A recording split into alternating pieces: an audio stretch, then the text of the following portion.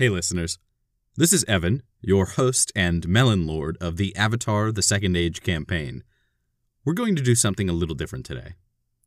For the next week, you're going to hear a series of one-shot encounters that I held with each of my friends. In these brief one-on-one sessions, we're presenting an opportunity to look back at the lives of the main characters just before they stumbled into the ongoing spiritual mysteries and the intrigue of the Order of the White Lotus. Who were they? What were they doing in their life? Why did they leave everything behind to join this organization? I have a friend, this girl I tattooed recently. I'm sorry to delay, but no, please. I was talking to her, and we were talking about Avatar, and she's like, I've been watching it with my son. He loves it, blah, blah, blah. And she's like, have you seen Korra? And I'm like, no, not yet. And she's like, I got it on a DVD. Next time I see it, I'll bring it to you. Oh. I was like, awesome. And I was telling her about our game, and she was like, oh my God, that's awesome. And I was telling her all about it, and she's really cool. I really liked her a lot. But she messaged me later and she was like, hey, do you have your podcast? And I sent it to her. She's like, cool. If you ever have an open spot, she's like, let me know. And I was like, oh no. Oh man. Right. I was just like, okay. But I was like, here's the podcast. Okay, love you. Bye. Okay, bye. Okay, bye. Oh, that's awesome. But yeah, she was really excited because I was telling her all about the different characters and stuff, and she was just like, "Oh, that sounds so cool." And she's like, I don't know a lot of girl nerds, so it's cool to meet another girl nerd. And I'm like, yeah. Did you say girl nerd or grown nerd? Girl, okay. A girl nerd. Girl nerd. Okay. We are not many. I don't know if that's true. Well, at least out and around and self-proclaiming. You guys self-proclaiming. Yeah, a lot of femme nerds, I feel like, kind of keep it to themselves, understandably for so. stupid societal reasons, but yeah. So she was super stoked, because men, yeah.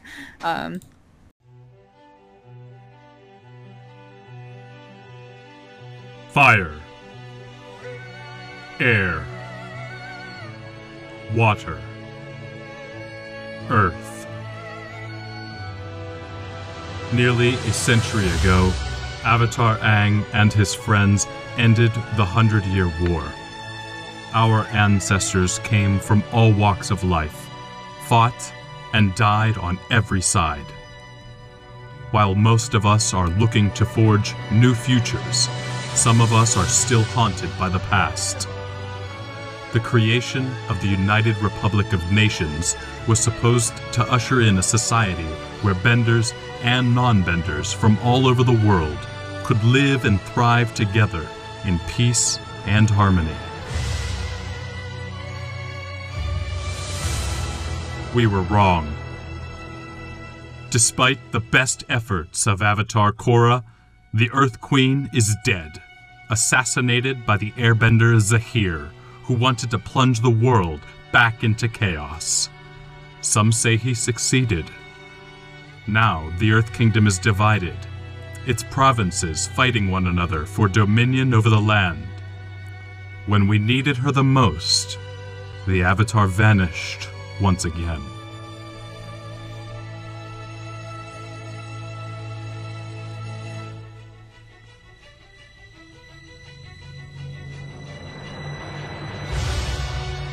For the citizens of Ba Sing Se, hope came from the whispers of the Great Uniter, who promised to usher in a new age of peace and prosperity for all.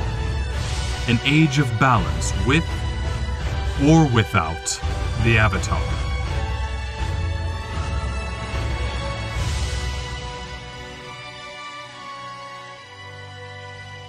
This is the second age of the Avatar.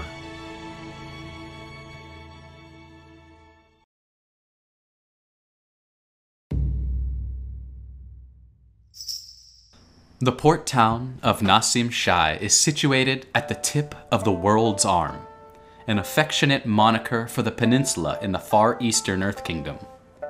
The world's arm cradles the entire Eastern Sea, the smallest of the world's 6 major seas and one of the most treacherous to navigate. Many of the world's finest imports travel to the Earth Kingdom capital of Ba Sing Se through the port city of Chameleon Bay. But to reach its lucrative destination, all shipments must pass through the Silver Strait, a wide bridge of water connecting the Eastern Sea to the South Sea and the rest of the world. Nasim Shai sits at the tip of it all. A chain of small mountains runs along the length of the peninsula, and the sparse remaining forests along the peninsula are typically found in parks and nature preserves. Hundreds of people intently go about their business along the main street of Nasim Shai, which runs through the town all the way down the hill to the pier at the tip of the peninsula. Dozens of people come to the town every day for tourism, to see the ancient airbender shrines along the Earth King's Road, and to buy souvenirs from Indri and Huron's general store. The air is warm, and the oceanic breeze has a faint musk of salt on this otherwise typical day.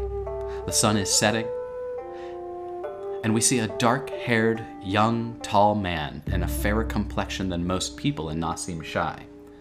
Mariposa, you feel your throat is hoarse, and the corners of your mouth tremble as your eyes begin to burn with tears as you watch your oldest friend, your confidant, walk down the main street without looking back at you. Standing outside of your parents' general store, you don't notice when he disappears into the crowd.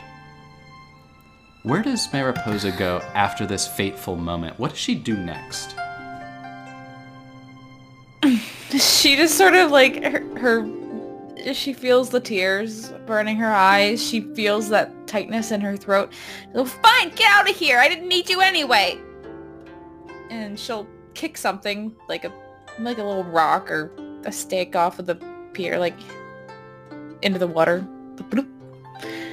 And then she'll go to her safe space, her happy place, which is there's like I imagine there's some sort of like meadow or very sparse forest, like nothing thick or crazy, just like trees here and there, where she finds a lot of her bugs. She just wants to be with nature, I feel like. Yes, you'll absolutely find something like that outside of town. So if you were at the pier, you're at the bottom of the landscape. You're near the body of water. You're at sea level, and you have to essentially walk up the main road. This main road runs through Nasim Shai. It is a paved road, definitely a paved road, and it runs all the way through the city. And it bends out of the city and ultimately goes to Ba Sing Se, hundreds, if not thousands of miles away. This is called the Earth King's Road. It is the single, it's like Highway 1 of this entire peninsula. It goes up and down the whole thing. Everything sort of connects to it. Any settlements are going to be based around it. And so you'll walk up the hill, up through town. You'll pass your parents' general store at the hilltop, where there's a crossroad, literally just called like Hilltop Road or something. And then you'll go beyond that. You'll go outside of town, and you've driven through Pennsylvania and the highways, and so you probably recognize these like familiar landscape features, Hope, like on the sides of the highway where there's like this like ditch almost that like wild tall grass is growing, and then there's like maybe a dozen trees at most, and they're just like these sparse little like forest oases. You know what I'm talking about, right? Yeah, I know exactly what you mean. Yeah, I think that's what you find. Maybe not like so wildly overgrown with like tall grass. In fact, I don't think there's too much tall grass that would exist in this particular climate, but you do find like a small, not a forest, but like a grouping of trees. Maybe like a little thicket, almost. Yeah, like a thicket and some things that are definitely woody and trunked. Trees is a little bit of a generous word. Yeah. Right. So she like runs and she makes a very deliberate turn off of the road and kind of does a leap like across the little embankment, like the little ditch, the little divot in the side of the road, across. I don't know if I need to use a story point for this or if this is just something that can be a thing, but I want to say that there's a special woody sort of growing thing where she and Chiron would hang out and talk about stuff. You don't need a story point for that. It just exists. It exists. Cool. It just exists. That's how this works. So you go to this very sad excuse for a tree. It's not that it's like a bad tree or anything. It's just young. It is a young tree. It was probably incidentally growing here because some sort of critter pooped out a seed or something.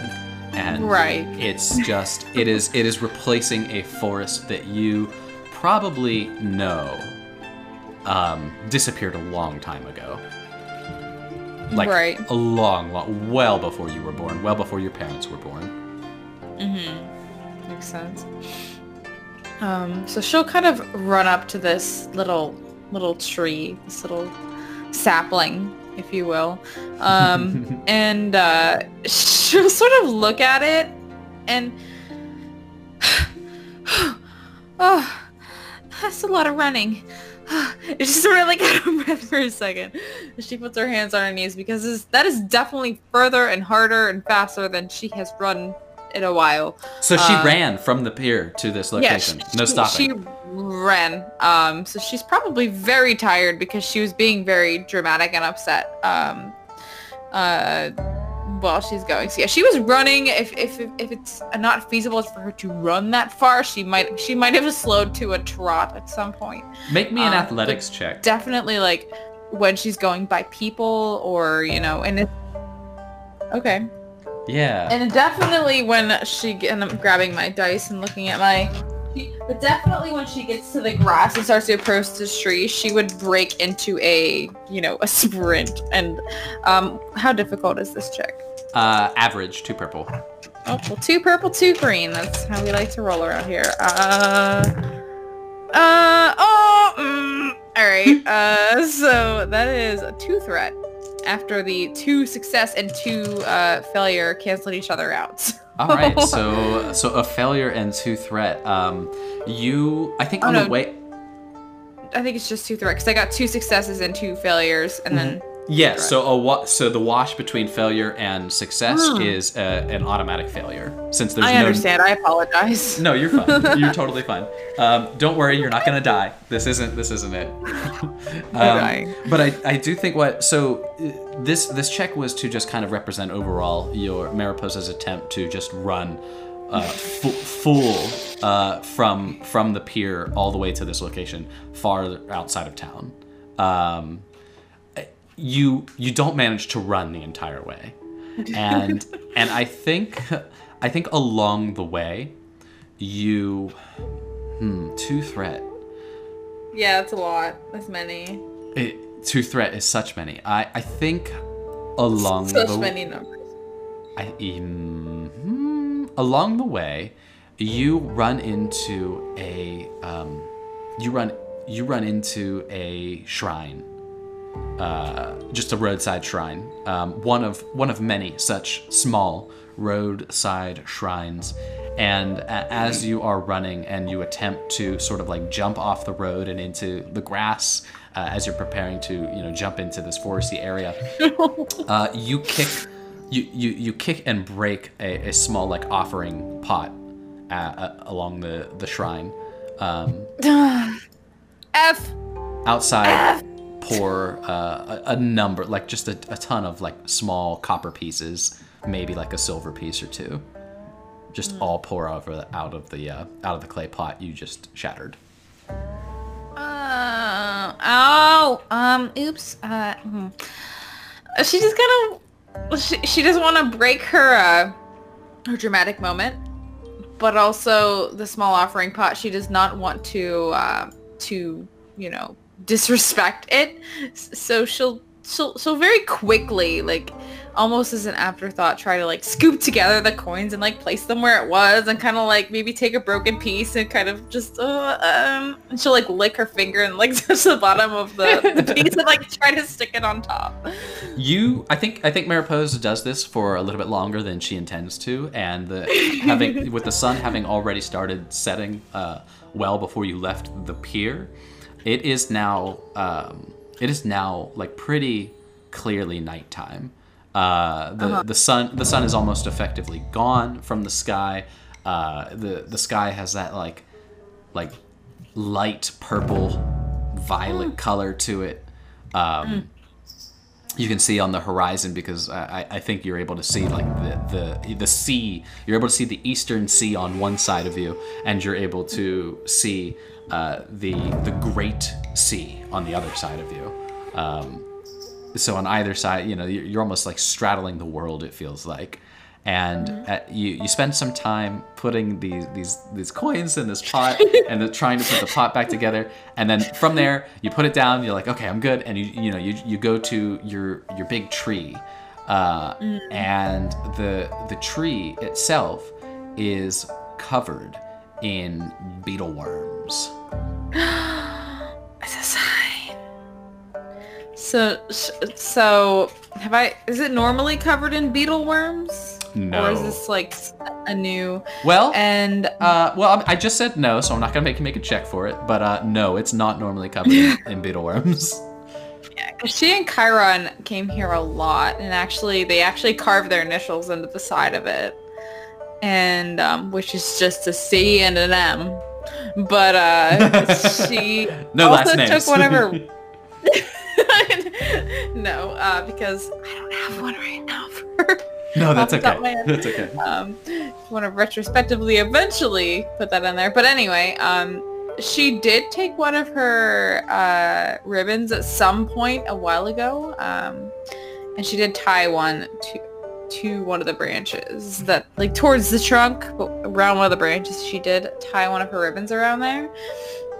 And I imagine that, like, he found some kind of like rock or something, or a little pebble, like when you're walking on the beach and you find some like sea glass or pretty rock. Oh yeah. I'm imagining that like it's a rock or a piece of sea glass they found walking together on the ocean, and she like kind of tied it up there with a ribbon, and it's like sitting there. I really love that. I love it so much. So you don't see right away. Make me a perception check. Haha, I won't tell you things. You have to learn. Gosh darn it. I got my one. I'm really good at those. That's a whole 2 greens. How hard is it? It is easy. It's 1 purple and 1 blue die, because you know what you're looking for. I'm sorry. I accidentally ripped out my headphone. What was the latter part? 1 purple and 1 blue die. 1 boost. 1 blue. Oh, yay. 1 boost. Cool. A boost. Oh my gosh. I rolled so good. Hold on. 2 success, a success and an advantage, another success and an advantage, and a threat. So 4 success and 1 advantage. Oh, wow. 4 success and 1 advantage. You easily spot this beetle worm, and this writhing like mass of maybe dozens, maybe even 100 or so beetle worms, just kind of like grubbing and inchworming and doing bug stuff in the area of the trunk where you had carved your initials. And with the advantage, you know that beetle worms feast on sap. And you know that they are also kind of like a pest, like a blight. And that's why trees in this area, like the forest, has been so slow to recover, is because these beetle worms have been just kind of grubbing on vulnerable young trees. And so... Sorry, making Mariposa noises. No, fine, please. How does Mariposa react when she realizes that these beetle worms are chomping at the exposed wood where the carved initials were? And they're just where the initials were? Yeah, it is. They're like all around where the carving was. Do I know if they bite people? actually, you know what? Mariposa is not even gonna worry about that because she sees that and she's not even gonna take a second to think about it because she sees that and she's like, no, and she's gonna reach forward with her hand and just start like swiping them off and like onto the ground. Okay, make me a make me a dexterity save. No, I'm kidding. No, they don't. Explode. They're small. They're pretty small. And you don't have any problem like dislodging them from the tree bark. Oh. Phew. You can see that the area around the carving has been sort of like what once was, whatever, like a shape or something around your initials is now sort of like oblong, and like you can see little chew marks and stuff. Like they've expanded upon what was already etched. So she kind of sighs at first and looks at it, and I guess they're little artists too in their own way. So does she do airbending yet at this point? Or she's not discovered her... That was a question I was going to ask you. It's up to you. Yeah, because she always liked bugs, but she really like got into it whenever she used her airbending to get that butterfly. So I feel like that was probably when Chiron really made the push for her to like go out and see the world and learn more about her abilities and stuff. Chiron I feel like that knows. probably would. Yeah, I feel like that would have been the catalyst for him to be more like, look, there's a reason you became like you got these abilities. There's a reason you're an airbender. We need to go investigate this. I feel like that would have made sense to have been the catalyst. Okay. If that is conducive, okay. So she might have she wouldn't have nearly the ability what she has present game, but I feel like she has a little bit. Well, you can certainly make me a bending arts check. Heck yeah. Just your chi. Just my chi. Okay. And yeah. So what she wants to do with it, I don't know if this makes sense scientifically or biologically, but in my plebeian brain, she wants to focus air on where the carving is to maybe dry out the wood around it to maybe make it less appealing to gnaw on for beetleworms. I don't know if that's a thing or not, but in my brain, I'm like, let's throw it out there and see what happens. I mean, Mariposa doesn't know one way or the other, so she's certainly going to try, isn't she? She is. 'Cause give a bending arts check, so just your chi. I think you definitely do not have any yellow on this one, and the difficulty is average to purple, but with a setback die. Uh-oh, that's fair, because she's a noob.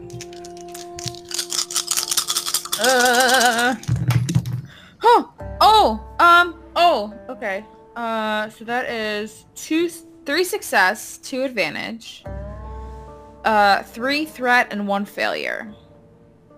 So that's gonna be 1 threat and 2 success. 2 success and 1 threat.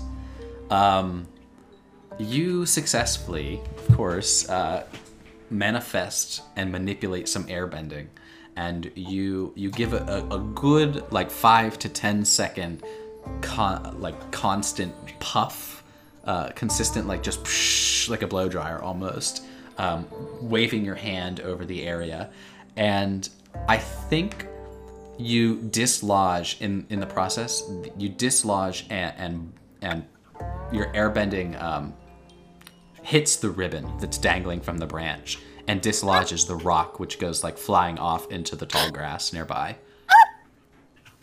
Oh no! So she will kind of when you drop a die or something small and easy to lose, she will rush, try to focus on where she last saw it be dislodged from the ribbon, and she's going to try her best in the dying light, trying to find where it went, and she's just got tears streaming down her face as she when you think, I don't know, for me, if I drop my wedding ring, just that, oh no, or anything valuable, if you had a piece of jewelry or something and you drop it and you're like, oh my gosh, where did it go? So she's got that panic sort of building up.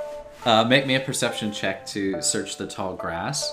in the dark, so add a setback die to an average check to purple.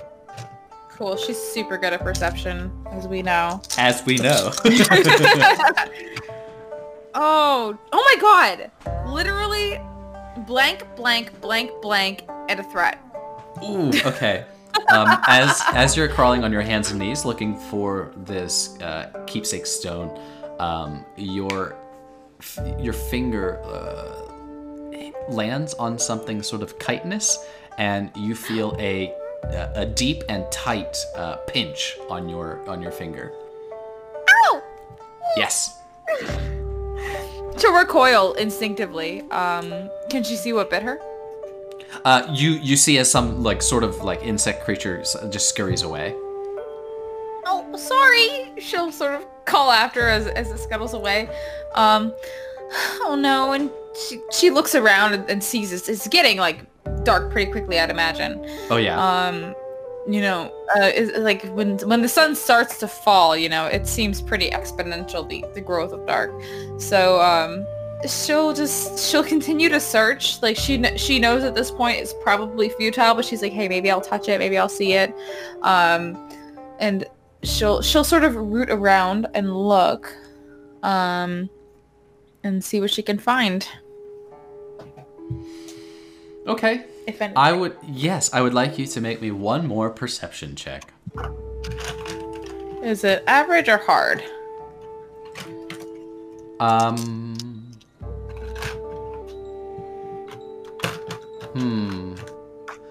This still well, it's darker, so it's still average, but now it's now too black. Okay. I'm sorry, Hope. I must go all Oh out. no, don't be sorry. No, you must go out just this once. 2 advantage, 2 threat, and 2 failure. So just 2 failure. 2 failures.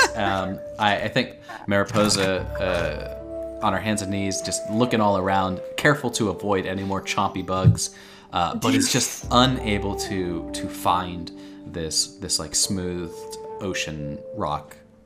And she can she makes that stuff, just, and she stops and sort of puts her fingers in her hair and sort of grabs her head, and she can see it in her head, what it looks like. She knows exactly what it looks like. She can even remember when it was given to her and when they put it up in the tree, and she just sort of huffs and then lays in the grass and just looks at the sky and is just trying her best to just calm down and process everything, because she really hasn't given herself an opportunity to think about the conversation. She hasn't thought about the consequences of the conversation, and just now everything's sort of starting to slow down, and she's finally calming down after her little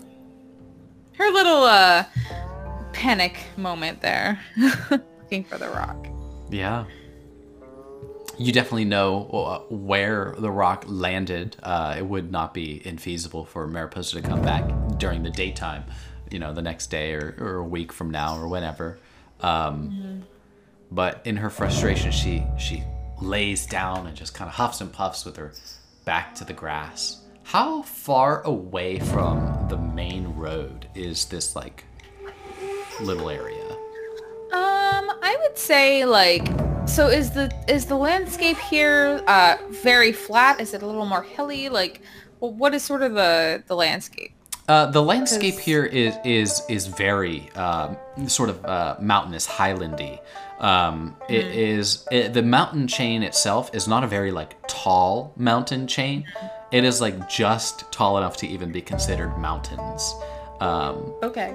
And the peaks are pretty much at the center of the landscape itself. So okay. If you want to picture a very long spindly sort of arm, it is. I'll send you a little screenshot here. Ooh, thank you. Yes. Yeah. I do not remember. No. Don't worry about it. So yeah, you very mountainous, very hilly. Very sparse in terms of tall wildlife. It's like it's grassland, it's sort of steppe land. Yeah. Did you send it I sent it via Discord. via Discord? Oh, there it is. Okay, so we're on like the right side there, correct? Yeah, the tip of the right side, yeah. Okay, beautiful. So I imagine in my mind's eye that this particular sapling, this tree, is like on a hill. So from the road, like if you were sitting up or standing next to the tree, you could be seen maybe. But if you're like lying in the grass, it would be difficult to see, I feel like. Difficult to see the road. So maybe the particular hill. Difficult to see. Like if you were lying down, you probably wouldn't be able to see the road, but from the road to see you could see probably the top of the tree from the road. Okay. Yeah, that's good to know. It's what I imagine. It's probably like 20, maybe 20 feet away from the road as the crow flies. Right, of course. How long does Mariposa stay here before she heads back into Nasim Shai? I feel like she doesn't know. I feel like she lays there for a long time and sort of just dissociates. Because, Chiron was her greatest, closest, and quite possibly only, like, real friend. Like, she's probably... I imagine Mariposa's pretty, like, popular. Like, a lot of people her age and around her age know her, but I feel like he's, like, the only one she really trusted and spent time with.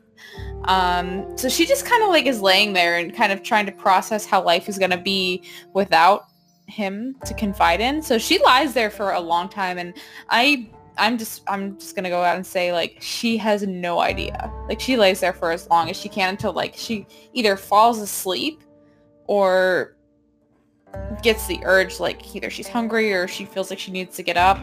But she may be there all night.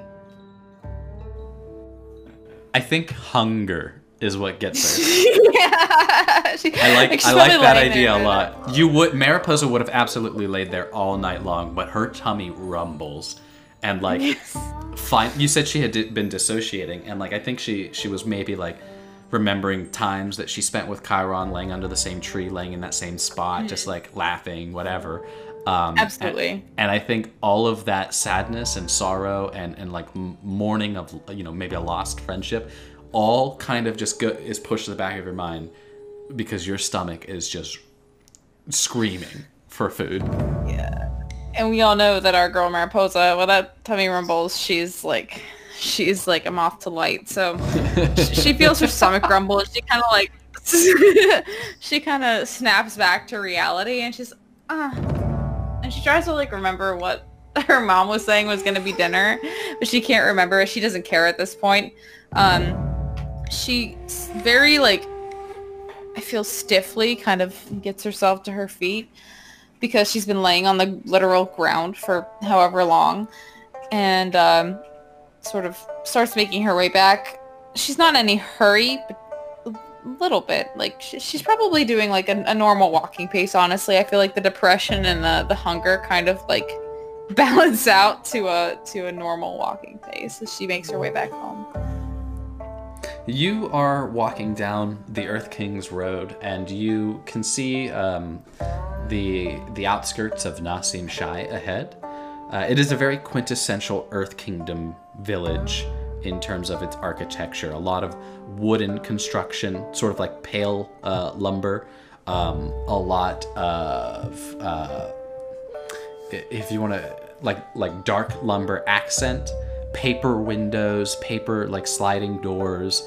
Everything is very sort of rustic here. Geographically, you know that the city the closest city to Nasim Shai actually is across the Silver Strait. So if you look at that map, it's right there on the left, the other side. That's where the closest city. Yeah. So the closest city is actually across from you. Now that map is a little artistic, so but we don't. But it's a good. Yeah, a good little representation. Yeah. But that's the closest city, and it's super expensive and usually ill-advised to get a ferry across the treacherous strait, and it's much easier to just travel along the Earth King's Road north back into the main body of the continent. Doing that brings you to the nearest like large town, Guanyi.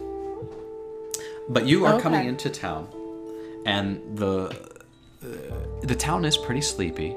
It is late, but there are people in the streets. It is still a port town. There are still tourists who are out and about at night. People who have come to see the world's arm. People who have come to live the experience of straddling, all three seas: the Eastern Sea, the South Sea, and the Great Sea, which is really just the ocean. People love the idea of being at like the place of the world where three different bodies of water all meet and join together. The town is lit up. So, there's like oil lanterns outside the town. Is again very rustic, and I think you come upon Hilltop Road, we mentioned earlier. You come upon a very large and spacious wooden building situated at the top of the hill, out and overlooking the rest of Nasim Shai, which goes down the hill toward the pier. And that would be where I'm headed. That is where you're headed. That is your parents' general store. Beautiful. It's a beautiful building. It's a rustic wooden building. It's got, like I said, it's got this rustic appearance, despite being recently refurbished with some of the finest lumber the Earth Kingdom has to offer, imported all the way from the western part of the kingdom, from a town known as Gaipan. The lumber is very fresh, is very new. Again, the building itself has been refurbished, but it's been refurbished so that it looks rustic and old. So it's like an old new, or a new old sort of look. Right. I love it. Beautiful, beautiful. It is beautiful. You, I imagine, are walking into the store because you see other people are going in and about. Even though it's nighttime, even though the sun has long since gone down, you can see that the entire store is filled with shelves of various styles, sizes, and shapes, and there are the massive, large, angular roof of the general store has multiple large skylight windows to make the most of long periods of daylight, since there's no like natural obstructions on either side of the city. The city gets a lot of sunlight because of it just being sea horizon on either side. So you get as much sun as possible every given day. And even though the sun has long since gone down, the store's still open. Like I said, there's still people in there, lit by oil lamps. There's an entire section of the store. As soon as you walk in, the entire front section of the store is more like a gift shop than a selection of like general goods, groceries, and necessities that people living in Nasim Shai would need. So the front of the store's got like all of these knickknacks and souvenirs that have various references to like, I heart the world's arm, and like all these different like t-shirts and like postcards, any sort of like roadside sort of souvenir shop. There are also replica airbender relics as souvenirs. So there's a lot of souvenirs, and that's kind of like what drives a lot of people to Nasim Shai and ultimately the souvenir shop, is to kind of like do this like destination tourism, to do this kind of like, I came to the world's arm and all I got was this lousy airbender relic kind of thing. But they're fake. They're fake relics. They are not real relics. They're like not cheap knockoffs, but they're like skilled replicas. Replicas being the key word. Different types of artifacts. Yeah. I'll be right back. I need to. Sure. All right. I'm sorry. I love the description. Please continue. You should be sorry. No, I'm messing with you. That was it. You were in your parents'. Does the store have a name? I just have it as Parents General Store, but like maybe they've got a name. You know, I... Not to put you on the spot or anything. No, you're fine. I feel like this is a business that has been in Mariposa's family for a long time. So, I don't feel like it would have, and this is honestly something I should have thought about before today, so I apologize. No, don't. Which was something I never thought about. Like, oh, a background thing. I don't think it would have like the family name. I feel like it would definitely have like a gimmicky sort of like, you know, shop name. Like if their main thing is like, you know, they not only are they a general store and like, you know, they sell important, you know, living items and stuff, but the souvenirs, you know, so it's definitely gonna be something that sort of garners the attention of tourists. So something with I'm trying to think of like something with the World's Arm or the three C's outpost or something like something gimmicky. Yeah. Think about it. You chew on that and you let me know. I don't want to take that moment away from you. I think it'll be neat, whatever you come up with. But you are in this store, and there are other people meandering about. People from all walks of life. People from all over the world. Not too many. Like it's not like the store is packed to the brim. It's a very spacious store, regardless. Even if there were a couple dozen people in here, you might not even realize that there were that many people. It's just that large. But even your store closes. You know, it stays open due to the tourism. It stays open because much of the foot traffic is generated by these tourists looking for these souvenirs and these knockoff relics, these cheap relics. But even your store is going to close at some point. And I think you see your father working the register. And your mother is not in plain view. Like I don't see her. No, you don't see her just like with a quick scan. I have another question for you. Is your house separate from the store? I always like the idea of like having your business then having like your home on like the second floor or in like a section. I imagine, I guess that's sort of an Elder Scrolls thing for me. I don't know, but their home is, I feel like, attached in some way to the store. I think that makes sense too. Just stylistically, I think thematically, that this rustic sort of kind of old town. Nasim Shai is a very old town. It's probably one of the oldest places, constantly settled places in the Earth Kingdom. But it's also very sort of like old-fashioned.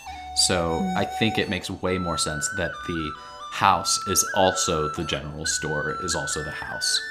And I feel like Mariposa's dad is like kind of the person who, with their business, doesn't really like trust a whole lot of people to like help them run it.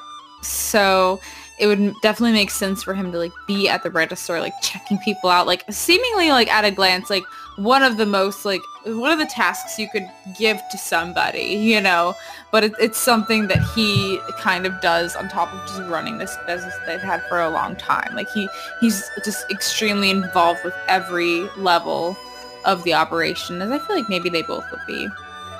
I like that. One question about your parents. Which one is which in terms of the name? Huran? Huran is the father. Huran is the father, and Indri is the mother. Got it. Yes. You walk into the store, and like I said, you see Huran behind the register. Your father in like just like very casual attire, like nice linen pants, but very simple pants, and like a vest with maybe a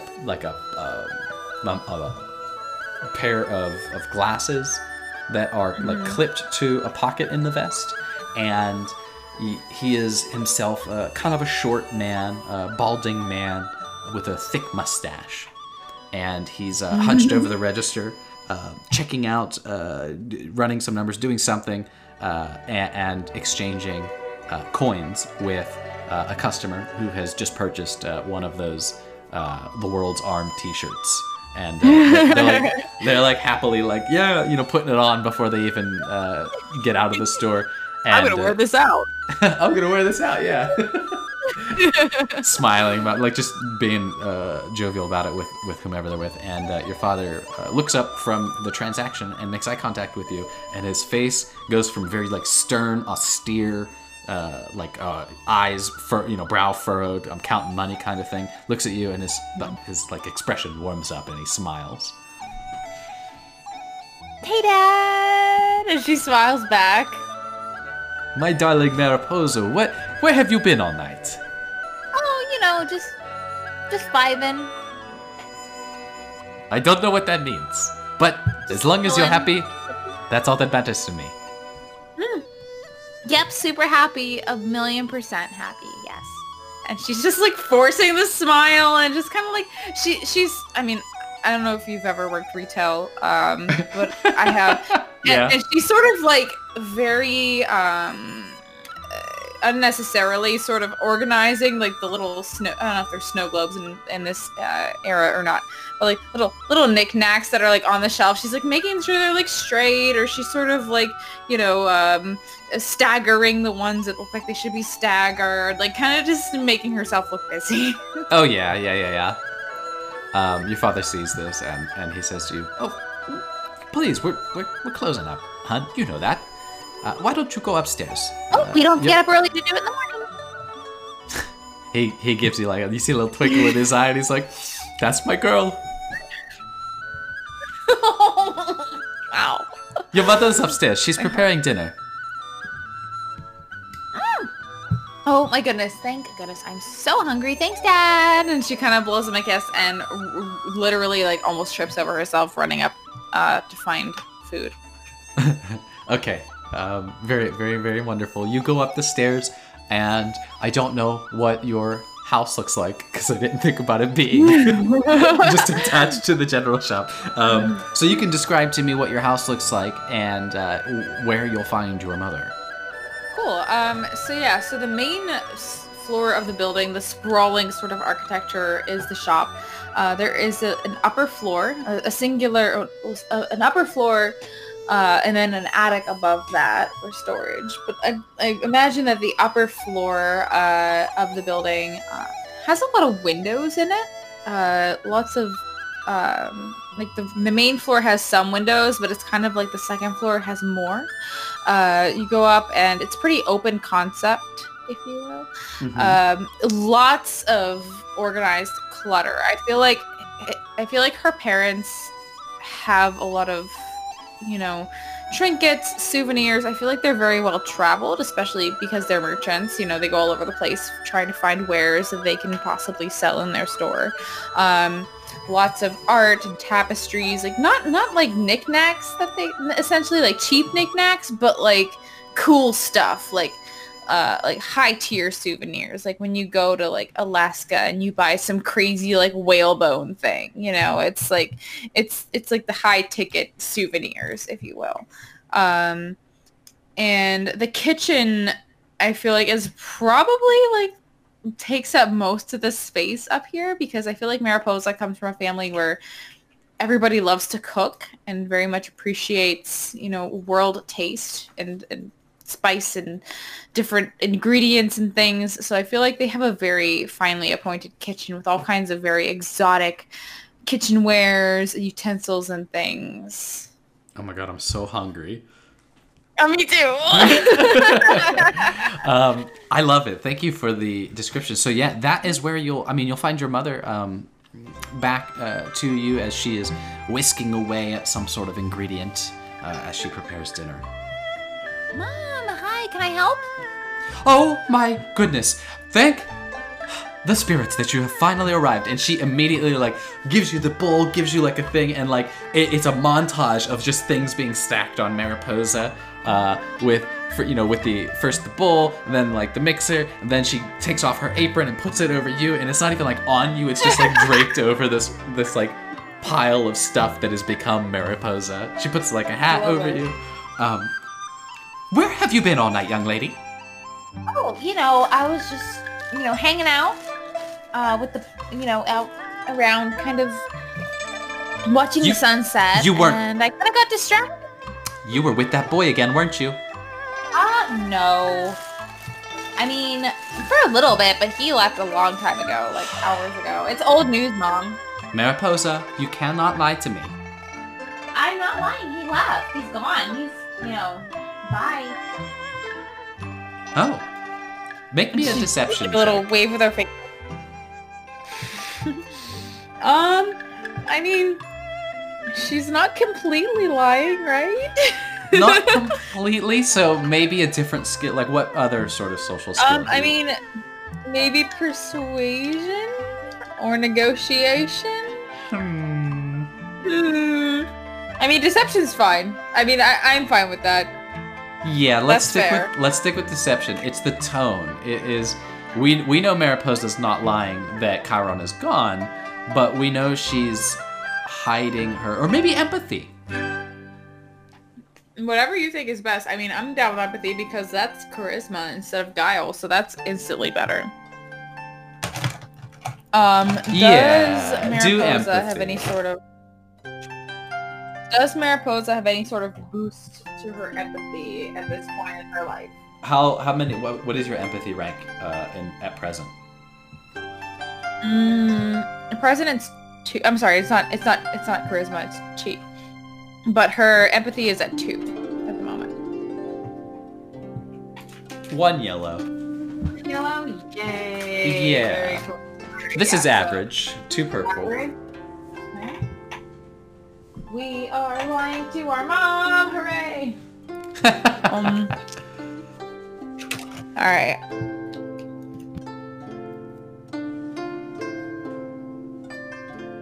Alright, there we go. Okay. Ah! Oh no.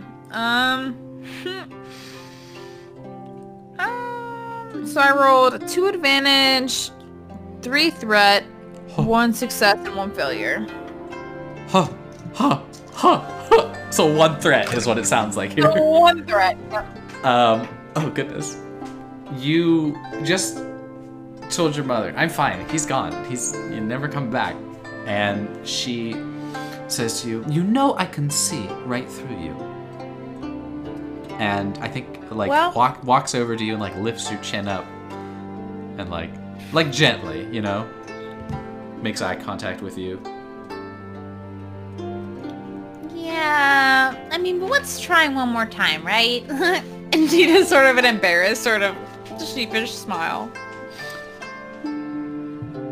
Mariposa, I don't want you seeing that man anymore. That young boy anymore. He's always looking at you like a porcupine in a cabbage patch. What? Do I know what that means? Yeah. You know it means that he's always looking at you like a porcupine in a cabbage patch. Do porcupines like cabbages? I'm just being silly. No, you're fine. That was cute. You know that porcupines go crazy for cabbages. Yeah. And she sort of rolls her eyes. Mom, he's just my friend, and don't worry, we had a big fight today, and he is never gonna be around here again, so it's fine. She looks over at you and like raises an eyebrow when you say you had a big fight today. And doesn't say anything about that. She just lets you say that he's never gonna be around again.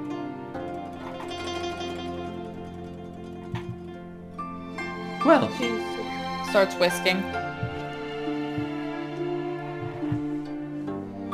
Well, I don't think that he could never come around. And she's just like working with another, like maybe she's like laying out some dough, making some sort of like fried dough thing, prepping it up. And I just don't like him hanging around the store all the time. It was smart of Huron to fire him. We didn't need him here. He's not even family. I mean, I'm not gonna question Dad's choices. I mean, it's your store and Dad's store, and whatever you think is best is best. You know what I mean? Like, I'm not gonna tell you to run your business. Mariposa, I'm very impressed that you are taking this so well. We Oh, really yeah, thought for you were going... We really thought you would just give us a heck of a time, you know? Yeah, well, I mean, maybe if he didn't leave. But since he left, you know. Cool. Good riddance, I guess. Well, sweetie, she's just like very nonchalant, just passes over like, okay. Can you please do me a favor? We're out of coriander, and I know there's some downstairs in the store. Can you go pick some up off the shelf? Yeah, of course. But, I mean, what sort of businesswoman would I be if I didn't negotiate? I am starving. Do you have any, like, snacks or anything? Like, a little, like, you know, a little bit of bread or, like, Mariposa. She said, now, Barry, you know I've taught you better than that. No snacks before dinner. Mom, I'm so hungry, I'm gonna die. And then her stomach, I don't know, very, very aptly timed. Just... Your mother will... Injury And will... she does a puppy dog eyes. Yeah. She'll say, if you want a snack, you can buy one from downstairs. Oh, goodness knows I get paid so well here. And she sort of winks at her mom. And it skips down the steps to go find some coriander and a snack. You go back down the steps, and there are a couple of other people still like meandering in the store, but your father is like now on the other side of the cash register and like slowly kind of pressuring people to leave.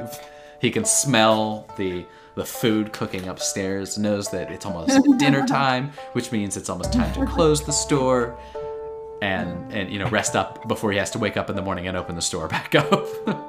Right, and then start all over again. And start all over again. Business never sleeps, Nope. except for maybe 4 to 6 hours a day. Oh, does my little girl. Yeah, Dad, hi. I need to make a purchase, please. And does she know exactly where the coriander is? Oh, absolutely.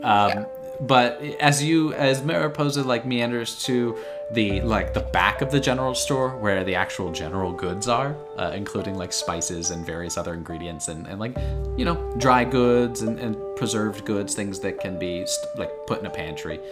Jerky. Jerky. Oh yeah. You go back there. There are, like I said, there's a couple of other people in the store, and your father is steps away from the register. Oh. Yeah. Huh. What's he doing? Make me a perception check.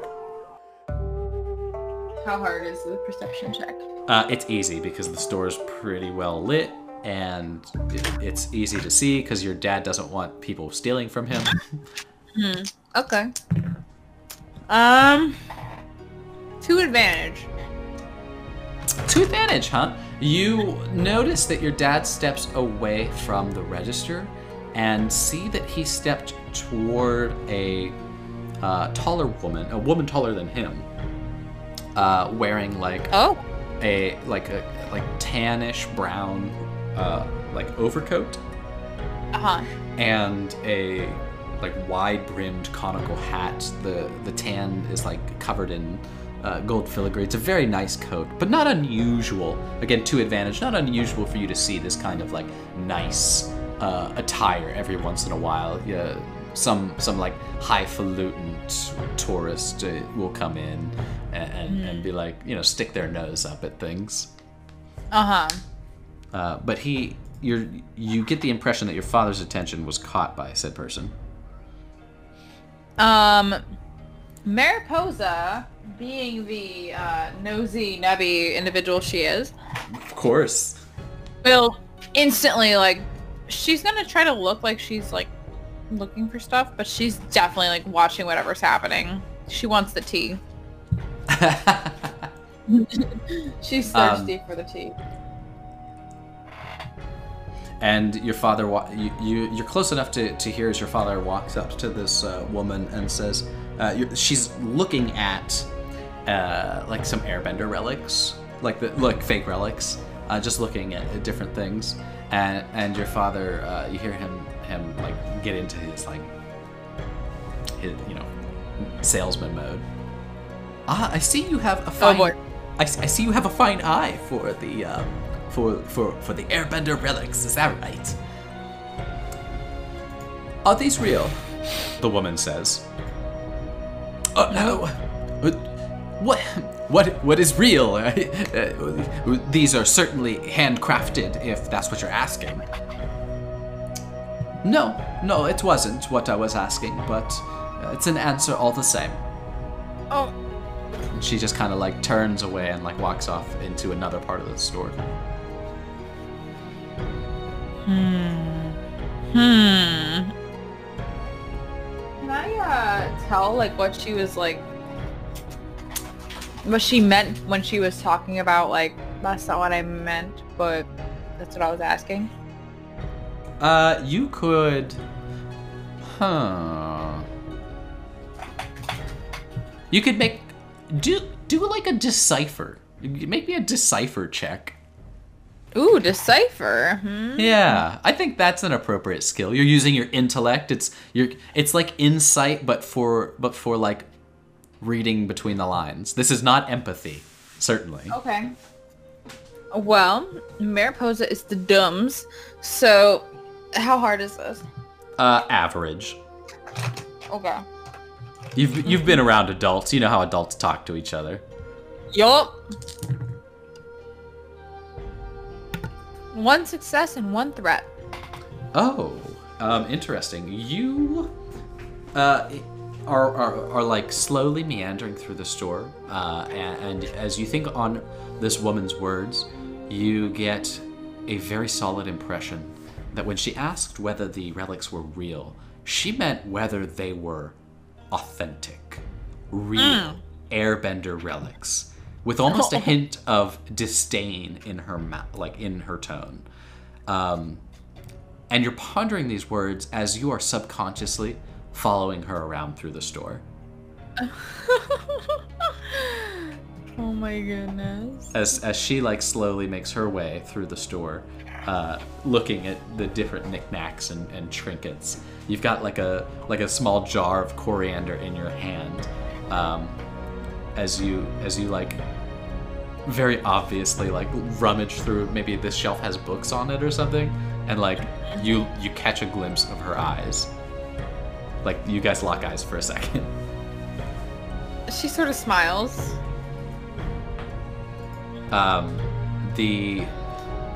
You see the face of this woman very briefly under the brim, the very large brim of her hat, and she gives you a very like half-hearted smile out of the corner of her mouth. You barely faintly see as the like lines of age crease with the smile. And again, it's more of a smirk. It's more of like an acknowledgement that you made eye contact. Like she's like, I see you looking at me kind of thing. Yeah, like I am aware you're following me.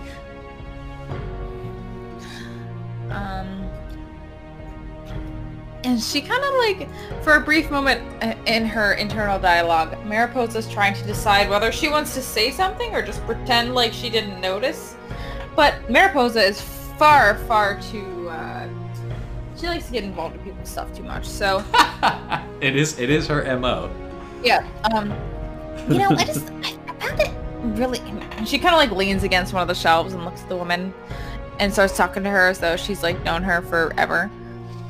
You know, I find it really interesting that, you know, you're looking for like authentic Avatar relics. Like, wow, like where would you even find something like that? Well, I mean, are you like a collector of crazy things like that? Like, what?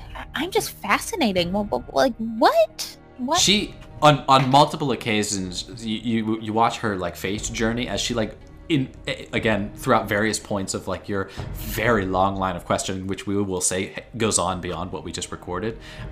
She like Yes. multiple moments where she like puts a finger up or like her mouth just slightly agape as if to say something, and she's like trying to get an inch in, just her foot through the door, as Mariposa is just like question after question after question.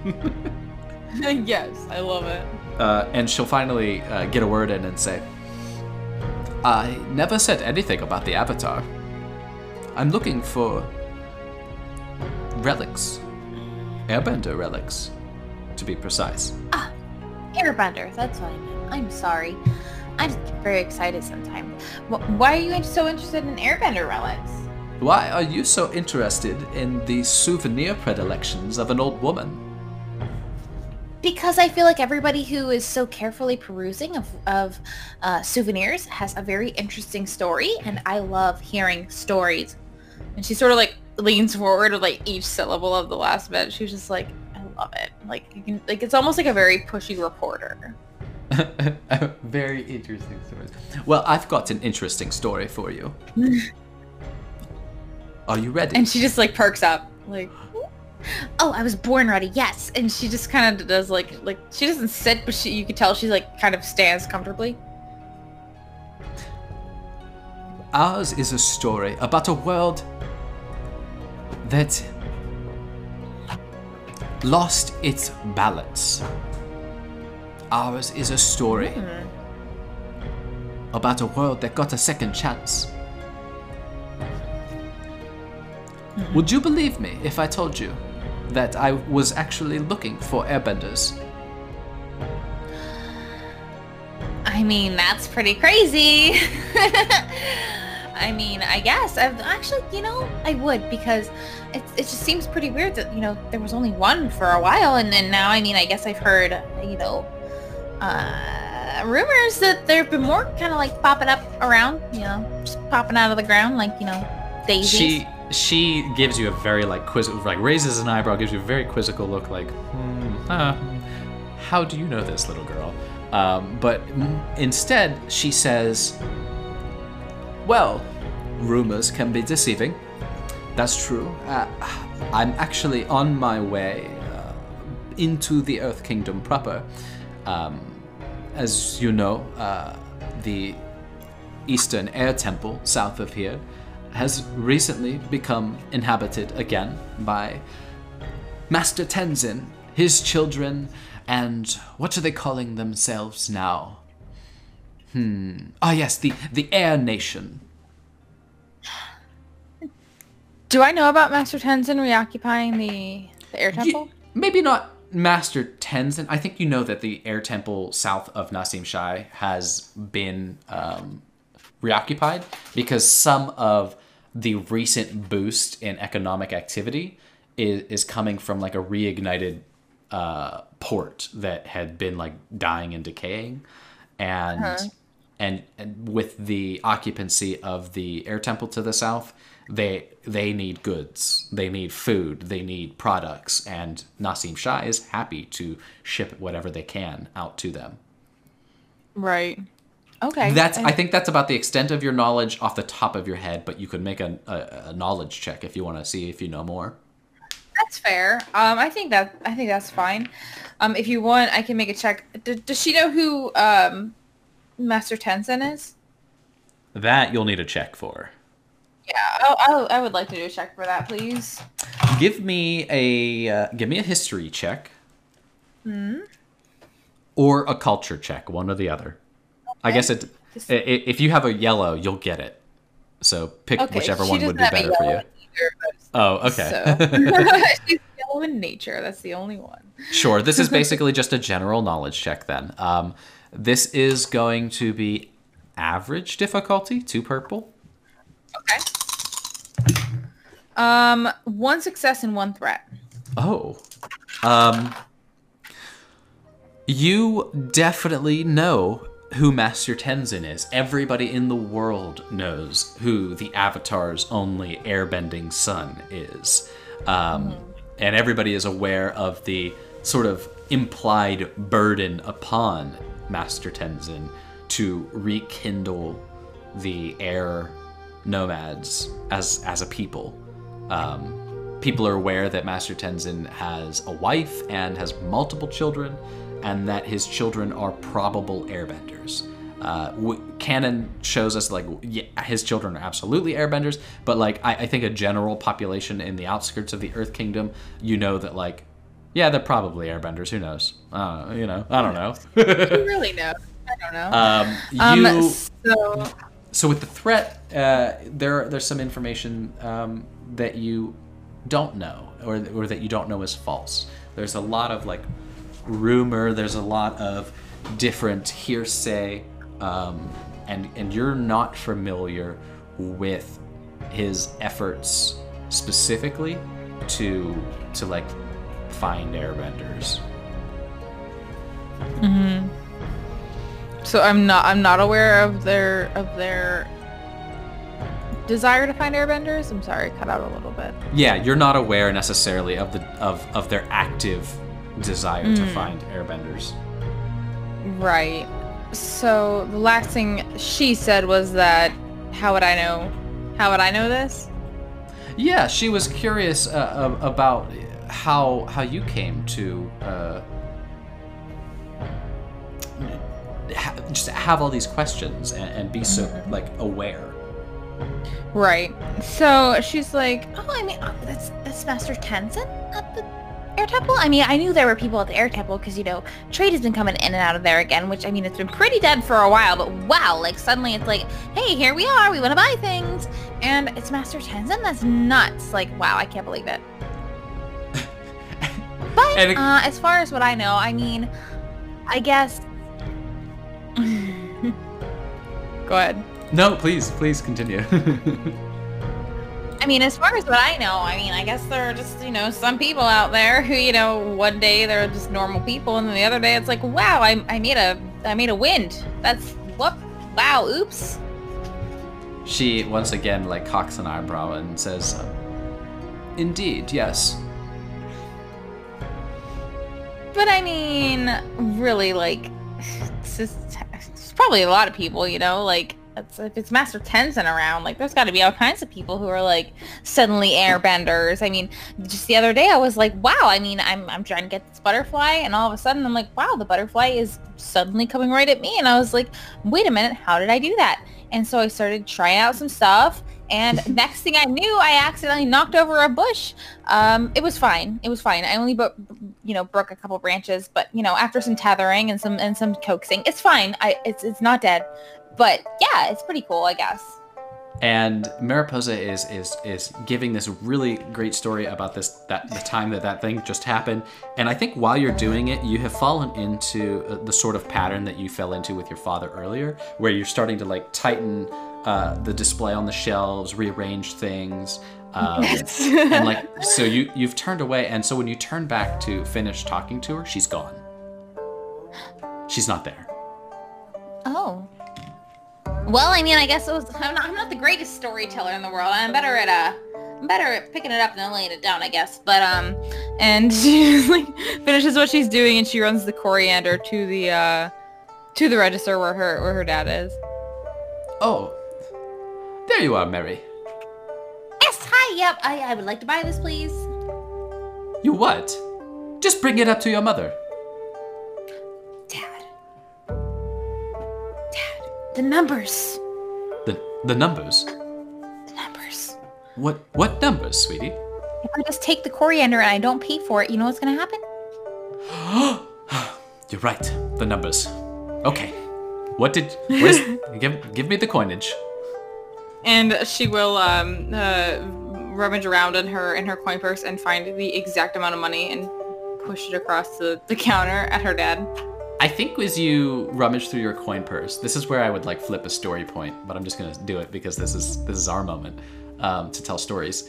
And I think as you're rummaging through your coin purse, you pull like a bug, like one of those beetle worms pops out, and you like toss the coins onto the desk, the desk, and there's a couple of beetle worms there with them as well. And you look at it sheepishly, and your father gets that stern, austere, like furrowed brow look again.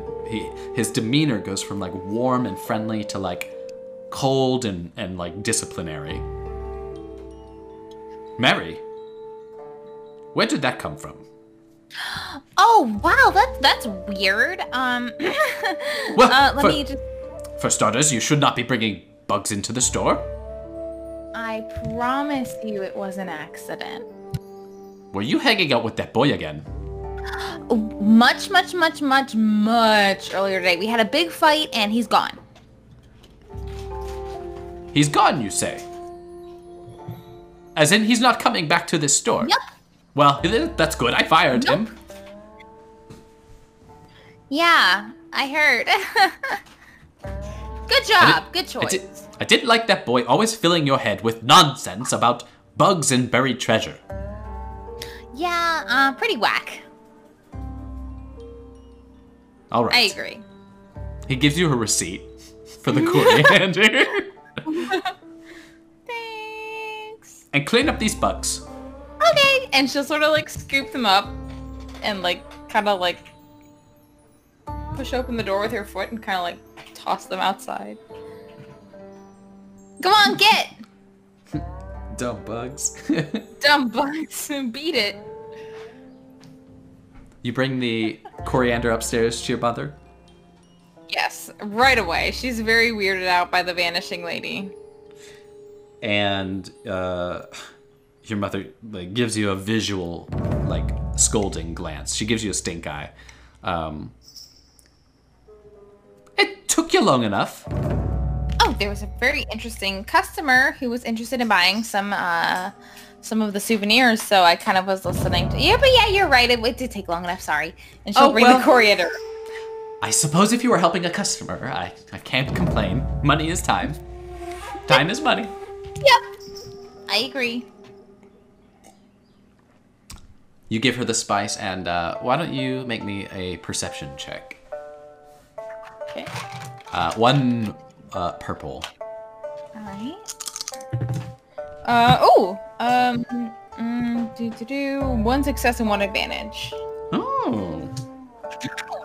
After you relinquish the coriander spice to your mother, who gets back to preparing some rice, she like kind of just meanders into like the rest of the kitchen. She's just like not really paying attention to you, and I think there's like a table or some sort of like small corner desk or something atop which you see two pieces of paper, like almost like long postcards or like slender like receipts or something. Mm-hmm. And they are, you said one success and advantage. So with the success, you see these things, and with the advantage, I think you can see that they are very clearly tickets.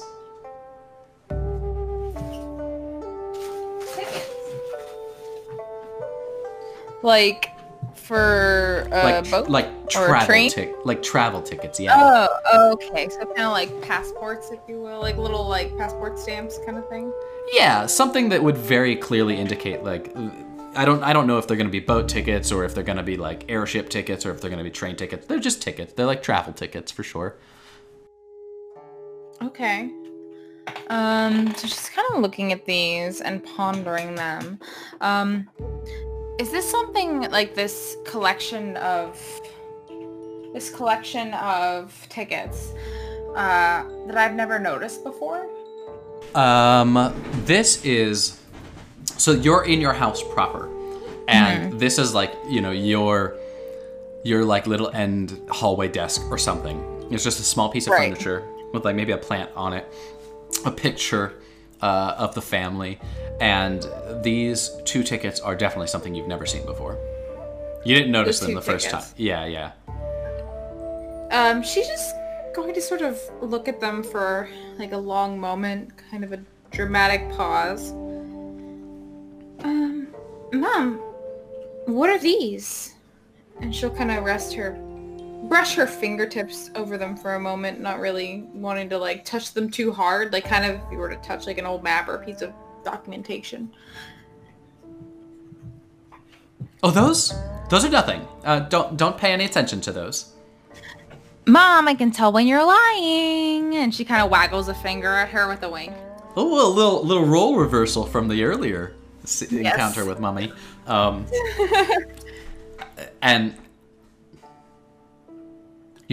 You weren't supposed to see those. Go ahead and throw them away. It's not important.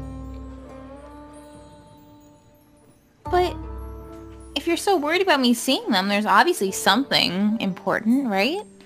I mean, I'm old enough now. You could tell me, right? What is it? Please. She puts the like the bowl or the dish that she's currently preparing down.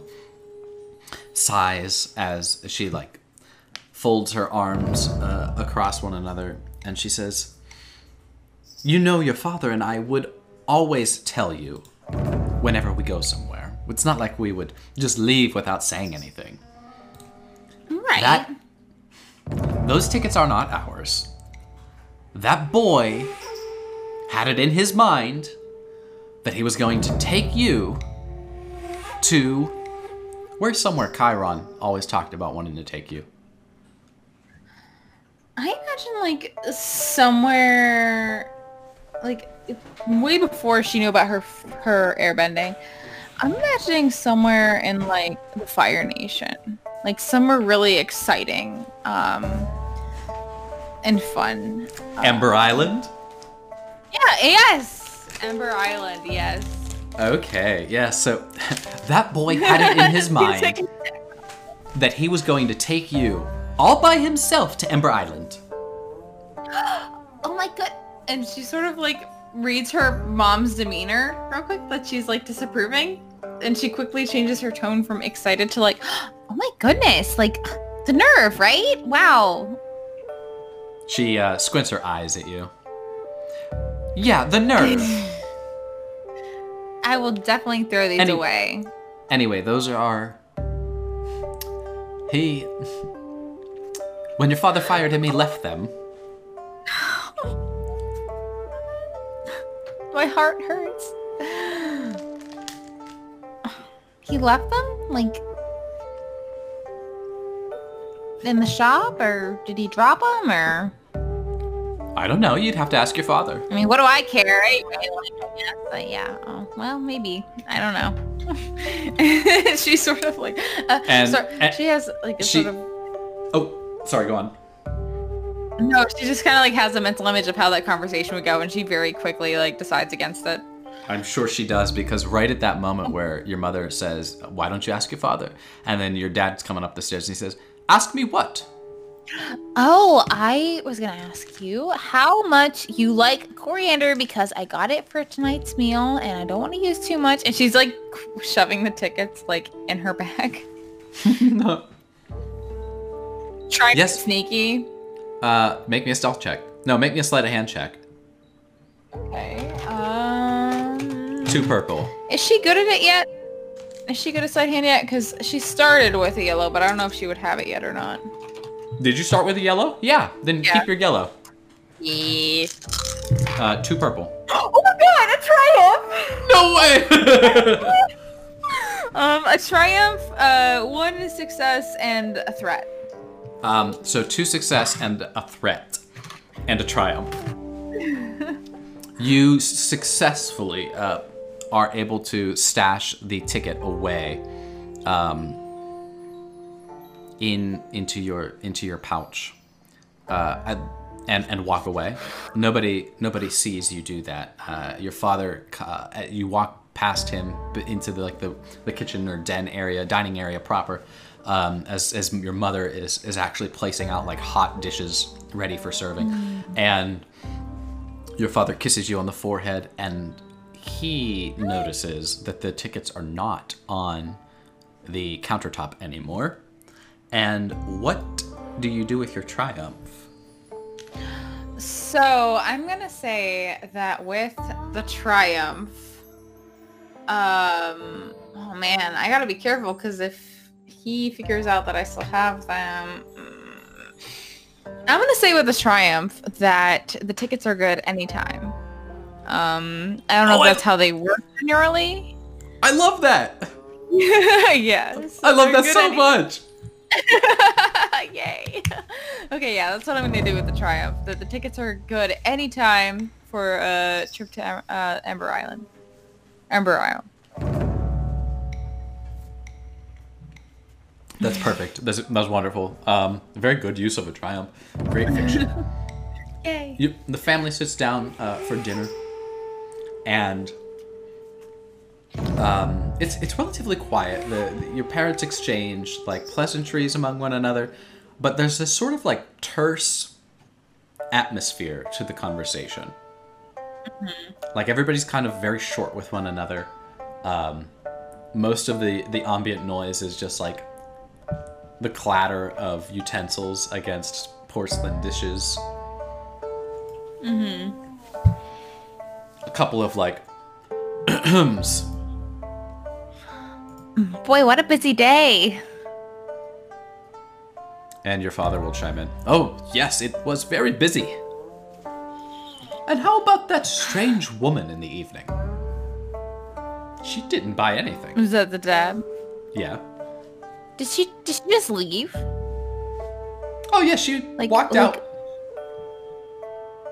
That was weird. I mean, I was curious because, you know, people don't usually ask, I mean, questions like that about the Airbender relics. So it was just like, you know, obviously we don't sell real Airbender relics. Like, could you imagine? Like, yeah, your father lets out a chuckle and he was like, no, we don't. We sold all those a long time ago. Yeah. So I was curious, like, you know, what kind of person would be looking for something like that? And so I was talking to her a little bit, and then next thing I knew, she was gone. It was weird, real weird. Takes a big bite of whatever it is they're having, like, so that if anybody says anything, she has time to like chew. Oh yes, yeah. You've just got a mouthful of food, and your mother chimes in and she says, "I'm very happy, and I'm so excited that soon we'll be able to take the train all the way to Ba Sing Se." And your father just kind of lets out a grumble, like, "Why would you want to go to Ba Sing Se?" I mean, Ba Sing Se is kind of like a big deal, you know? Oh, Mariposa, wouldn't you just love to go to you know, Little Omashu in Ba Sing Se for shopping? Oh my goodness, I would love it. You know how much I love shopping. Your father grunts again. Why don't you just go to real Omashu? We should all go. Family trip? No, I've got too much work to do. Oh, Mariposa, come on. The you shop's have- been open. You have work to do. The dishes? You have your studies. You need to get your head out of the clouds. Yeah, right. Yep. I will definitely do that for sure. Yep. She takes another big bite of food. Your mother chimes in. Well, sweetie, your father's right. You do need to pass to make your marks if you want to get into university. You know, I was thinking about it, and university, I mean, it's a lot, you know, and I don't know if I can handle that kind of pressure. I mean, you both know how I crumble under pressure. I mean, I would just be a mess. A puddle. Nonsense. That's it. Just a puddle with braids. Huron speaks up and he just says, nonsense. You'll go to school. You'll get your business degree. And then you'll come back to Nassim Shai and we'll make loads of money. But what if I don't want to do that? What? Not work with the family business? I mean, I love you guys, and the store is really cool, but I feel like, you know, there's something more out there for me. And she kind of like looks out at the window, and she's feeling sad again about Chiron. Your dad. You see the hand, like a stubby fingered, like sausage fingered hand, very like hairy back of the hand, like the back of the palm is hairy. The arms are like all covered in dark hair. Your father's like thick hand you see appear between your vision and the window, and the finger snapping. Mariposa, hello. What? You 24. This is what I was talking about, Indri. This is why that boy had to go. He's filling her head with nonsense. You mean dreams and happiness? Look, here's a business proposition for ya. And she kind of like puts her bowl down and puts her hands on the table. Your mother grabs like her pearl clutches is what she clutches her pearls. Yeah, because you made a little bit of like noise. Oh my. Look, so if I were to run the business, I would hate it. I would do such a bad job. I would run us into bankruptcy in less than a year. It would be terrible. I would ruin everything and destroy everything you've built. Not on purpose, of course, but just because I'm terrible at it and I hate it. But if you were to find somebody local who appreciates the business, appreciates what we stand for, respects the family, and is good at the actual doing business, aside from just sharing blood with you guys, train them, show them how to do these things. The store could be very successful and do wonderful. If you give it to me, it will be ruined. I promise. I guarantee it 100%. Your father stands up and meets your energy, and like his plate clatters in place as well. And your mother, again, like after just looking at you and clutching her pearls, like looks at him and uses her other hand to clutch her other pearls. Right? I was like, oh my goodness. And your father says, no, you listen to me, young lady.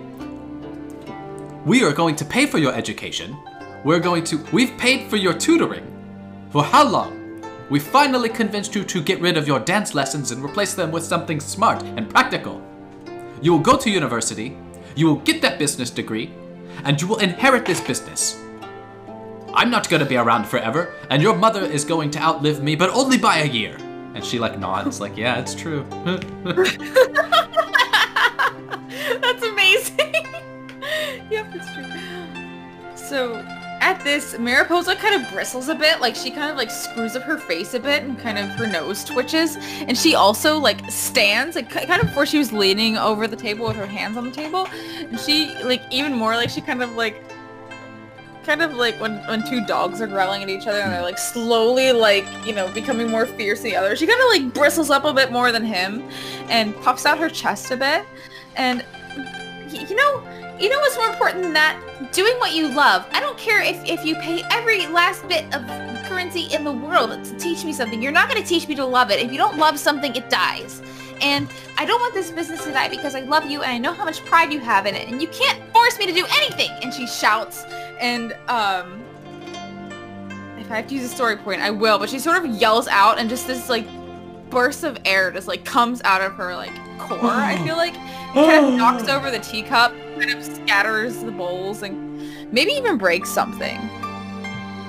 Yes, and I think your parents are so taken aback that I don't even think they realize what just happened.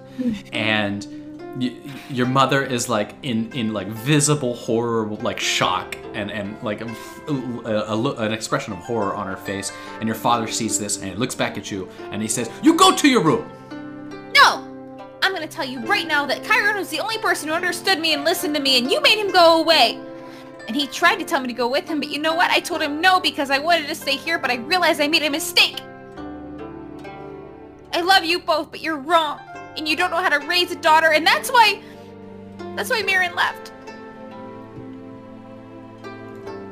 Oh my gosh, your father,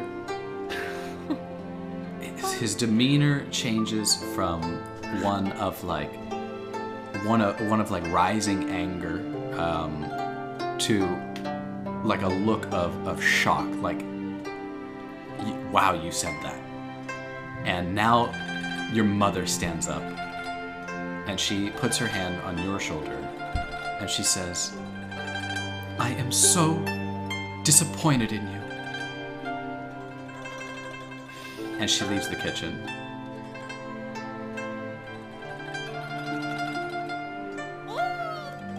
And your father follows after her. And I think we'll end that scene there. And it's the next day.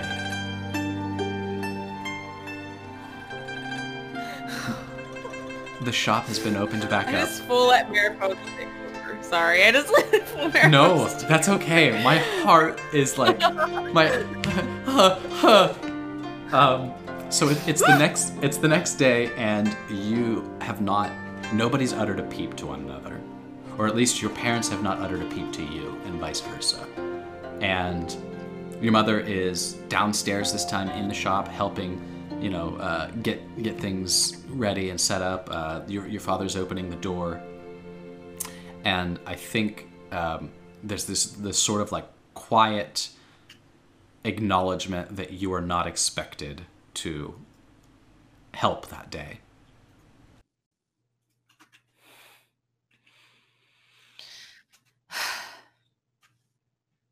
She kind of sighs, and she feels a little bit bad about her outburst, but sort of the culmination of emotions and sort of the buildup of events had sort of just piled up, and she had exploded a bit. So it was definitely sincere what she had said, but she doesn't feel like apologizing for it, but she definitely knows that she like hurt their feelings, and so she just kind of wants to remove herself from the situation. So she's going to leave the store, and she's going to go down to the pier, the exact one where she'd talked to Chiron last, and sort of sit down and dangle her little legs over the side and sort of just stare out over the ocean and breathe. You'll ponder there for a while, letting the breeze and the small marine noises kind of drown out your thoughts. You are, like you said, kicking air at the end of the pier. There's a hustle and bustle of people behind you. Ships are light, small, but still marine vessels are coming to dock, are leaving the pier, are heading out into the Eastern Sea, or heading out through the strait out to the South Sea. And how long does Mariposa stay there? Maybe for a good 20-30 minutes to an hour. Okay. Just sort of trying to gain her composure.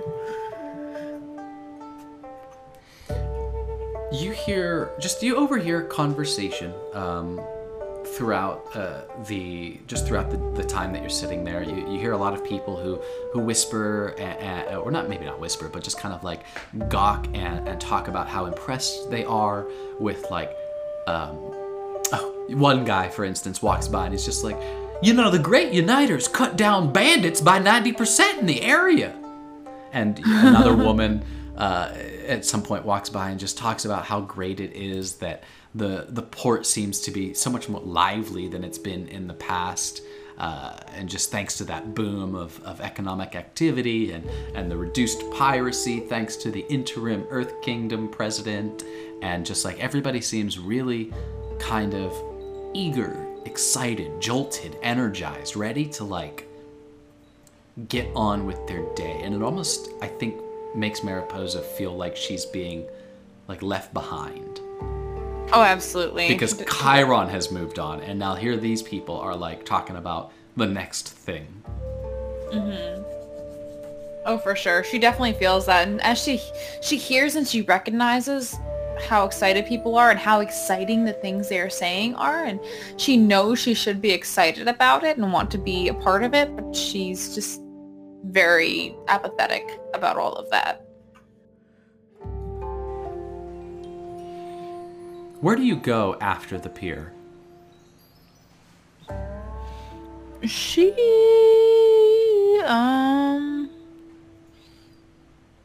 just, so this is gonna sound silly, but does Mariposa know how far the air temple is? Make me a knowledge geography check. Okay. And in what direction, I suppose? So let's see. How hard is this check? Average, with a boost die. Cool. Thank you for the boost. The boost. Oh my god, holy shit! What? What? So that is 1, 2, 3, 4 success. Holy crap. 1, 2 advantage, and 3 threat. So 4 success and 1 threat. One threat, huh? 4 success and 1 threat. Yeah.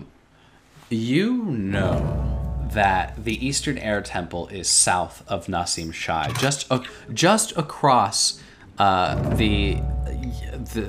another strait of or a body of water where the 3 seas meet.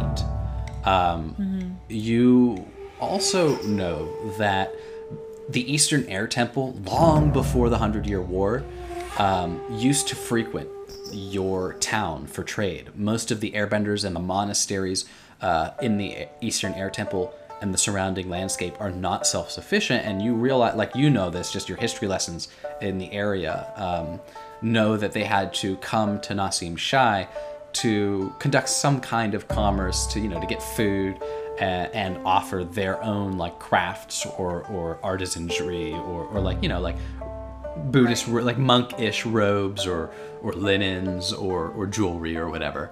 Airbenders probably also did odd jobs around the town, and that's why it's so easy for Nasim Shai to have these airbender like replica relics, and like that's where all the shrines outside the city along the Earth King's Road come from, because of like airbender like diplomats and ambassadors and pilgrims would come to Nasim Shai and then go along the Earth King's Road throughout the entire Earth Kingdom to proselytize, to meet other airbenders, to go on pilgrimages to other holy sites. And like Nasim Shai was sort of like the starting point from the Eastern Air Temple. Right. Okay, that makes sense. Yeah. So she's gonna go to the ports and she's gonna try to find information about when the next trade ship or people going back to the temple is gonna be going, because she's gonna try and head that way, because if she doesn't belong at home, then maybe this is where she belongs, with the air nation. So you go to like the port, and I'm imagining like a ticket booth, kind of like Kennywood, where you've got to buy admission for all the rides and stuff. And I just imagine it's something like that. Like there's like a schedule of departures for the day. This is completely like, this is all for people in your exact shoes who are like, you want to leave town, kid? There you go. And that's actually like a woman leans over and she's got like that thick smoker voice, and she's got like a cigarette in her mouth or something. And she's like, can I help you? Yes, I would like a one-way ticket to the Air Temple, please. One way, huh? You have to join the monastery, be a monk, huh? Sure am. What kind of life is that for a young girl? You gonna be a nun? Something like that, whatever they're called over there. I mean, whatever's over there, that's what I'm doing. Yeah, I don't know. I have no idea. One ticket. Give me one moment. Thanks. She does a little bit of like fidgeting with something behind the registry or the countertop. You can't really see. I think Mariposa's like on her tiptoes to get up to. Yes, she can barely see you on her tiptoes. She's kind of just peering over. The woman like leans with just one elbow on like the plank counter between the separating her and you, and she looks kind of like down out over the counter over to you. And how old are you? Me? I am 20... She's 22. I just love the idea that... You make me think what? No, I'm trying to think on like the last episode and like trying to do the math. Oh yeah, don't worry about an actual age. She's mostly just asking me because like, you look really young. Oh yeah, I'm 22. 20! And I just like the idea that she does that for like 10 seconds. She does like a long pause. fidgeting with her hair. It's more than 20, less than 30. Oh, would you look at... She like looks at her papers again. Oh, would you look at that? We're all sold out. No room. Rip, do you guys... Wow, do you have any need for, like, assistance on the boat? Or, I don't even know, like, what kind of vessel it is that, like, you know, brings people across, but I'd be willing to cross as, you know, service. She puts up like a small sign that says, out to lunch, be back in 15. And just doesn't even acknowledge you. I'm stuck here forever. Where did Chiron go? It goes so fast. Make me an easy perception check with a boost die. Cool. Alright. Oh my god. That is many. 2 advantage and 3 success. Oh, wow.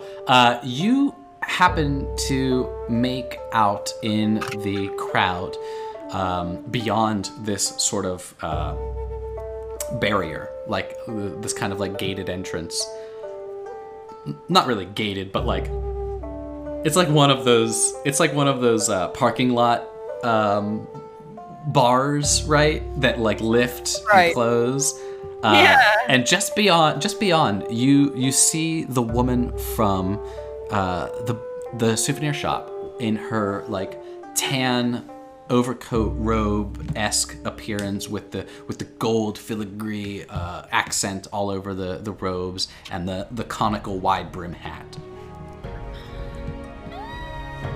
She's gonna like rush that way, but when she gets closer, she's gonna slow down because she realizes that running at people is generally not a good way to get them on your good side. You misunderstood. She is on the other side of this this entrance from which you are currently she's pretty close. barred. Does she see me? You said how many success and advantage? I had 3 success and 1 advantage. So the success was that you noticed her, and the advantage is that you knew it was her. And now she looks in a general direction because she hears like a loud voice, kind of like you do when somebody yells "Hey," and you're like, "Is that at me?" Yeah, but like exactly. four other people all like look in your general direction. She waves at the lady with the cool outfit. It's me! Her eyes go like wide with recognition, and she walks up to you. Oh, fancy seeing you here. What a coinkydink, huh? Is it a coincidence? I don't believe in it. Don't believe in coincidences, huh? No, I don't. That everything happens for a reason, huh? Let me ask you something. Uh-huh. How long have you known that you were an airbender? Oh gosh. Not long at all, only a couple months. Ah, so you are an airbender. Oh! I mean, yeah, I guess. I mean... It doesn't catch Mariposa off guard at all that this strange woman is like, I know you're an airbender. No, not at all. She's like, wait a minute. Yeah, I think you do, like, once the conversation goes on and Mariposa answers very other, like, deep probing questions about who she is and what she can do, I think it then dawns on Mariposa, like, wait a minute, what?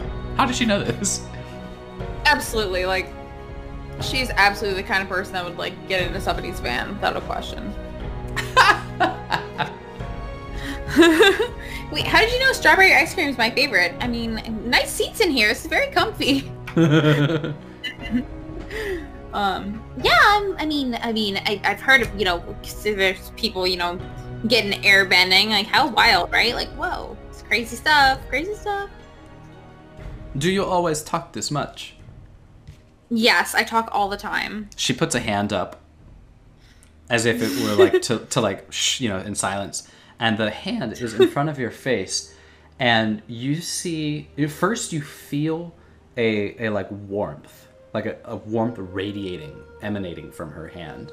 And then you see a spark, a light appear in the palm of her hand. And then you see the entire hand sort of encircled with flame. And it's coming right at your face.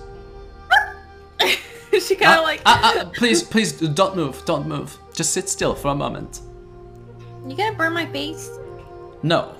And she like brings her hand very close but never touching to your face, and then like waves her hand over your whole body, like up to your forehead, down to your throat, along your shoulders, down your sternum to your belly, to your like tailbone, and then just like generally over again.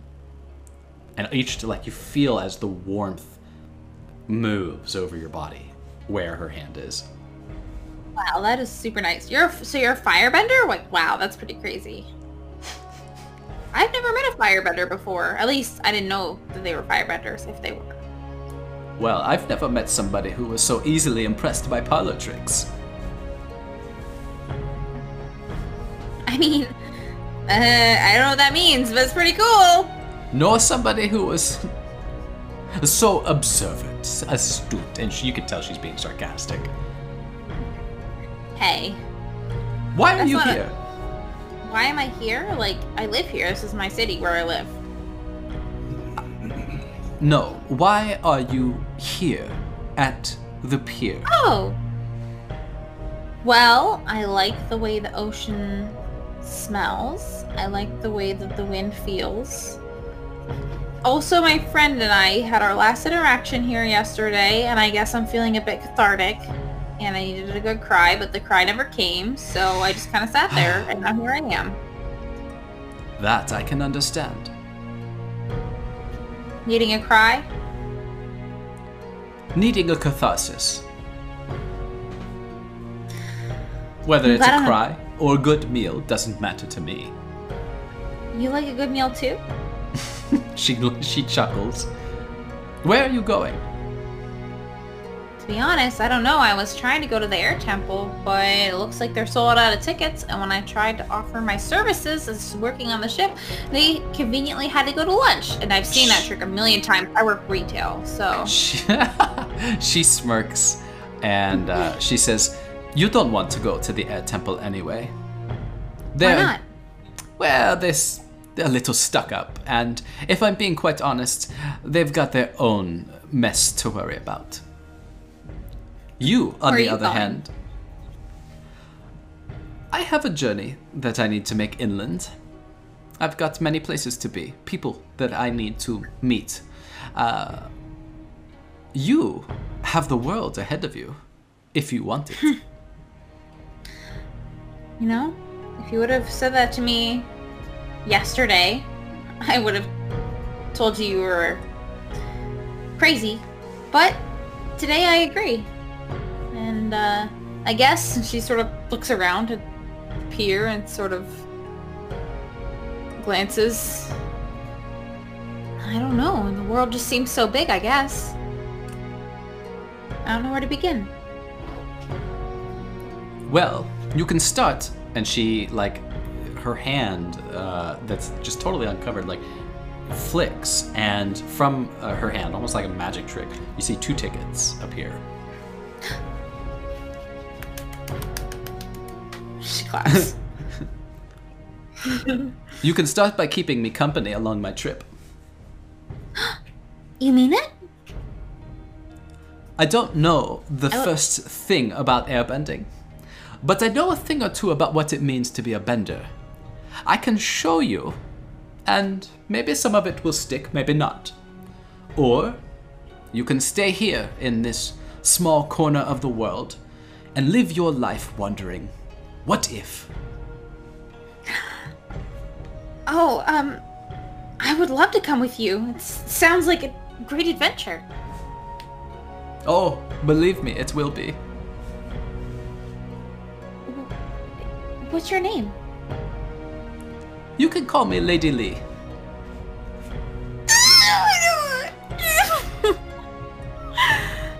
Lady Lee, huh? There's a nice ring to it. What is your name? I'm Mariposa. That's a mouthful, but Mariposa, do you have anything left that you need to accomplish, or would you like to go? Nope, I'm ready to move on. See, the longer I wait, the more doubts I'll have, so let's just jump right head first, right? I like your spirit. I go where the wind takes me, I guess. At least these days, as of today. I don't know. I don't know if that's an airbending thing. Is that, whatever. I'm sure you'll get it. I don't know if it's an airbender thing, but it's definitely a Mariposa thing.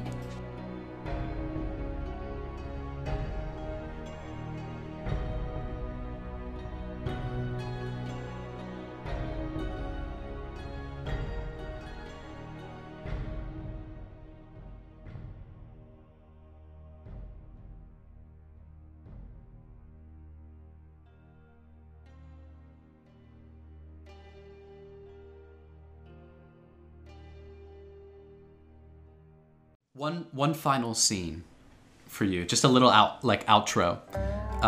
Your parents finish the day and are worried when you don't show up for dinner that night, and thinking that it was just one of those times where you've run off and you come back in the morning. Your father goes to the port and This is gonna hurt, I can tell. I think he goes to port, the pier, down to the pier, and he looks for Chiron. Just in general. He's looking for Chiron because he thinks you have absconded with him. And there's a burning in his chest, a sort of animosity that he has been vindicated, and is now kind of just silently pondering as he goes back to the house to tell your mother what he believes happened to you. Oh my gosh, that's so good. And that's it. So good.